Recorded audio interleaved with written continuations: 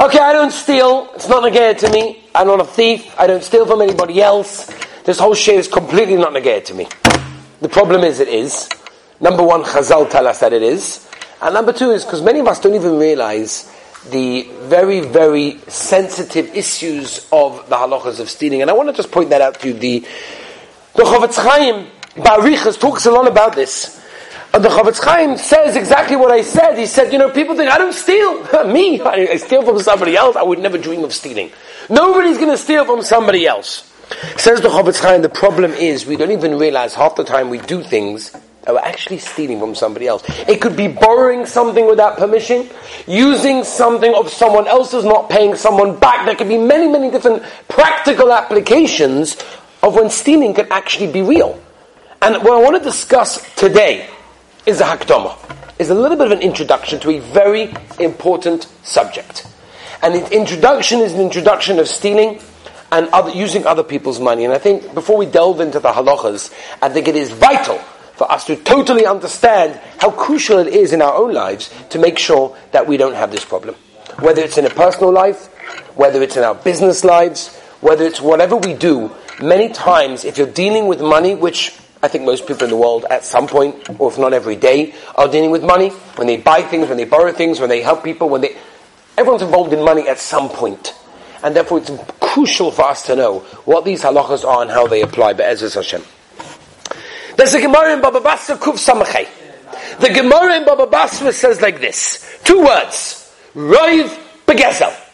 Says the Gemara, the majority of people are over on the Issa of Gezel. Also steht in Chazal. Baba Basra Kuf Samachay.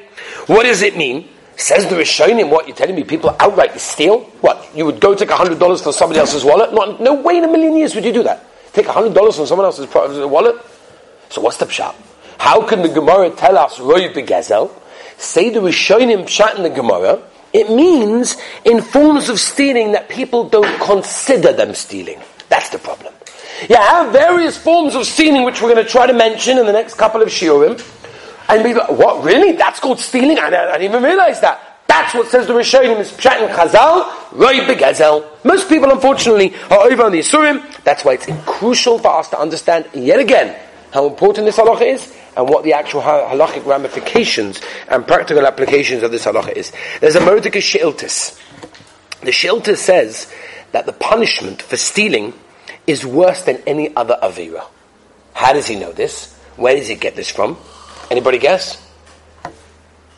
Oh, very good, beautiful. Dar HaMabul. Rashi says, B'Shem HaMedrash, that what? The Gzeira was from Gezel. The Gzeira was from Gezel, says the Heilige Ramban in Bereshis, that stealing from other people is one of the fundamentals of the Torah and of Yiddishkeit. The Gemara in Baba Kama Kuf Yates says that if a person steals, it's as if he killed the person. As I state in the Gemara, when you steal from somebody else, as if you killed them. And again, we're not even discussing outright stealing of taking $100 from somebody else. We're talking about the various forms of stealing that we're going to be talking about, that we're going to be trying to understanding. There's a Netziv. The Netziv writes in Hembek Dovan, Devarim Perek Chavhei, that not only when you steal from somebody else, you transgress the law of stealing, but says the Netziv, you're underlying the whole emunah of the Ribbono Shel Olam system of the world. Because if you really believed that the Ribbono Shel Olam runs the world and does everything for you and has the ability to do everything for you and loves you, which he does and can do, then why are you stealing from somebody else? Why are you cheating in business? Why are you forging dates on a document to try and strip a bit more gelt out of this one, that one, and that one? If you really believe that Hashem runs the world and has the ability to do everything, you wouldn't steal. Because everything I have is from Hashem. And everything I don't have, it's because Hashem doesn't want me to have it. So if you have to go along and lie when you go to a theme park and tell your daughter, tell them you're not 4 yet.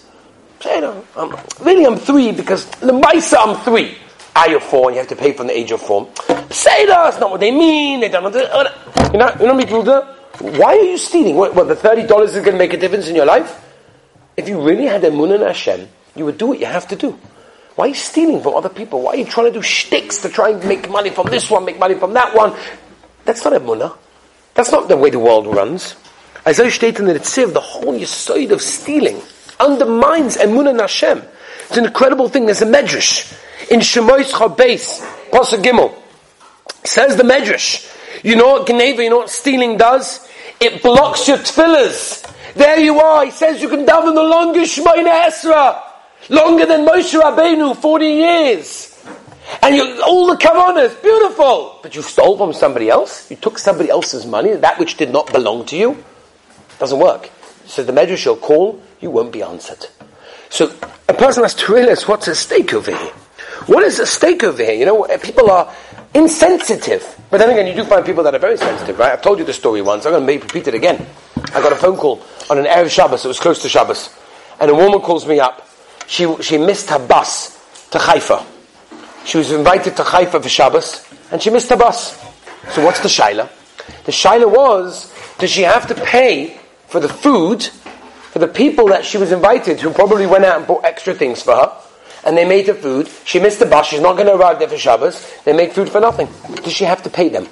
Now most people think, oh, come on. Seriously? Come on. Seriously? But again, without going into halachic ramifications, maybe yeah, maybe no. But someone actually thought about that? Someone thought about the fact that I maybe took away something from someone else that didn't belong to me? Again, maybe it's mutter, maybe you don't have to. We're not getting into that. But the sensitivity is something that I think that we have to learn. The Chofetz Chaim writes, he writes by Riches about stealing. And he writes, there are certain Yisurim that people know, right? Everyone knows Zikoni Chaza. That's pretty clear. We grow up this way. Our children, Be'ez Hashem, will grow up this way. How come we don't grow up in the same manner? Don't take something of someone else's. Don't steal, don't cheat, don't try to trick money into being yours if it's not meant to be yours. It's not going to be that way. I want to tell you a very, very scary Bnei Yissaschar. The Heilige Bnei Yissaschar. Many of us were Zoicha to stand at the Keva not so long ago when we were there. Right? Unbelievable schos. We stood by the Heilige Bnei Yissaschar. And he writes in Igor de Pirka the most incredibly scary thing that I don't want to claim to understand, but I just want to say over what he says. Okay? He says the most incredible thing. He says, how come you see children, young children, and these kids are learning in Cheder, Aleph Beis, Chumash, Mishnayos, with such Avas HaTorah, with such Chen, with such Geschmack, with such beauty, such Yiddishkeit, and then they go off the derech. What happened? Why are they why are they getting rid of the yoke of Yiddishkeit? Like, in Cheder they were so gorgeous kids, learning Torah with such Geschmack. A few years down the line, they threw it all off. Says Bnei Yissaschar, you know why it happened? Because the money that people used to put them in that Talmud Torah, to put them in that Cheder, to put them in yeshiva, came from somebody else's money. They stole. They got that money through ways they shouldn't have done. Says the Bnei Yissaschar, I don't understand what this means, and I don't claim to understand it and explain it, but just what he says, this is the pshat, says the Bnei Yissaschar, why children are having such a hard time. Because the money is not being used in the correct way. That's a very, very scary thing. It's a very, very scary thing, and we have to realize that it's a very important thing.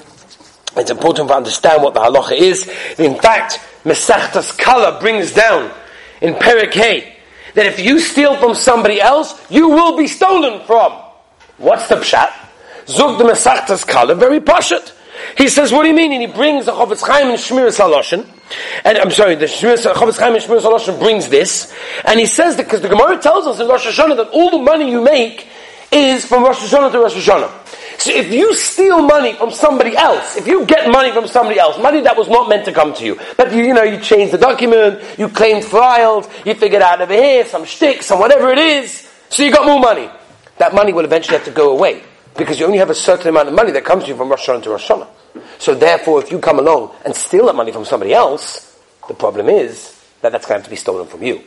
Says the Chofetz Chaim in Shmiras Haloshen, again quoting Mesachtas Kala, that when you steal, it's going to be stolen from you. Which means basically you gain nothing. Apart from your tefillahs being blocked, apart from what the Bnei Yissaschar says, which I don't want to repeat, Rahman al-Islam, we should never know. But I'll upon him so many bad things that a person can realize it's a very serious thing. I want to tell you, Rabbi Avram Karlina Zatzal, the Heilige Rabbi Avram Karlina, he used to search his pockets of all his begodim on Erev Pesach, and he said that we have to check our pockets for other people's money. Chas v'shalom, we should have something on us that belongs to another Yid. That's what he used to do on Erev Pesach. Rav Shimon Schwab Zatzal brings down on the day that we're going to come to Shamayim after 120 years of living in this world. The Gemara tells us one of the questions that we're going to be asked are Nasa v'noten b'muna. Did you basically do business with emunah. Says Rav Schwab Zatzal, what does it mean? The word emunah has two meanings, he explains. Meaning number one, were your dealings done honestly when you did business? Did you do your dealings honestly? And the other thing, when you were engaged in business, did you have emunah in the Ribbono Shel Olam? Did you really believe that Hashem provides everything for you? Or did you think that you have to do things on your own by stealing and cheating and doing all sorts of things? And unfortunately, many people are there. Somebody called me from England. It was about a year ago. He told me he just left his job. I said, why did you leave your job? He finally got a job. He looked about 6 months for his job. He said, I left my job. I said, why?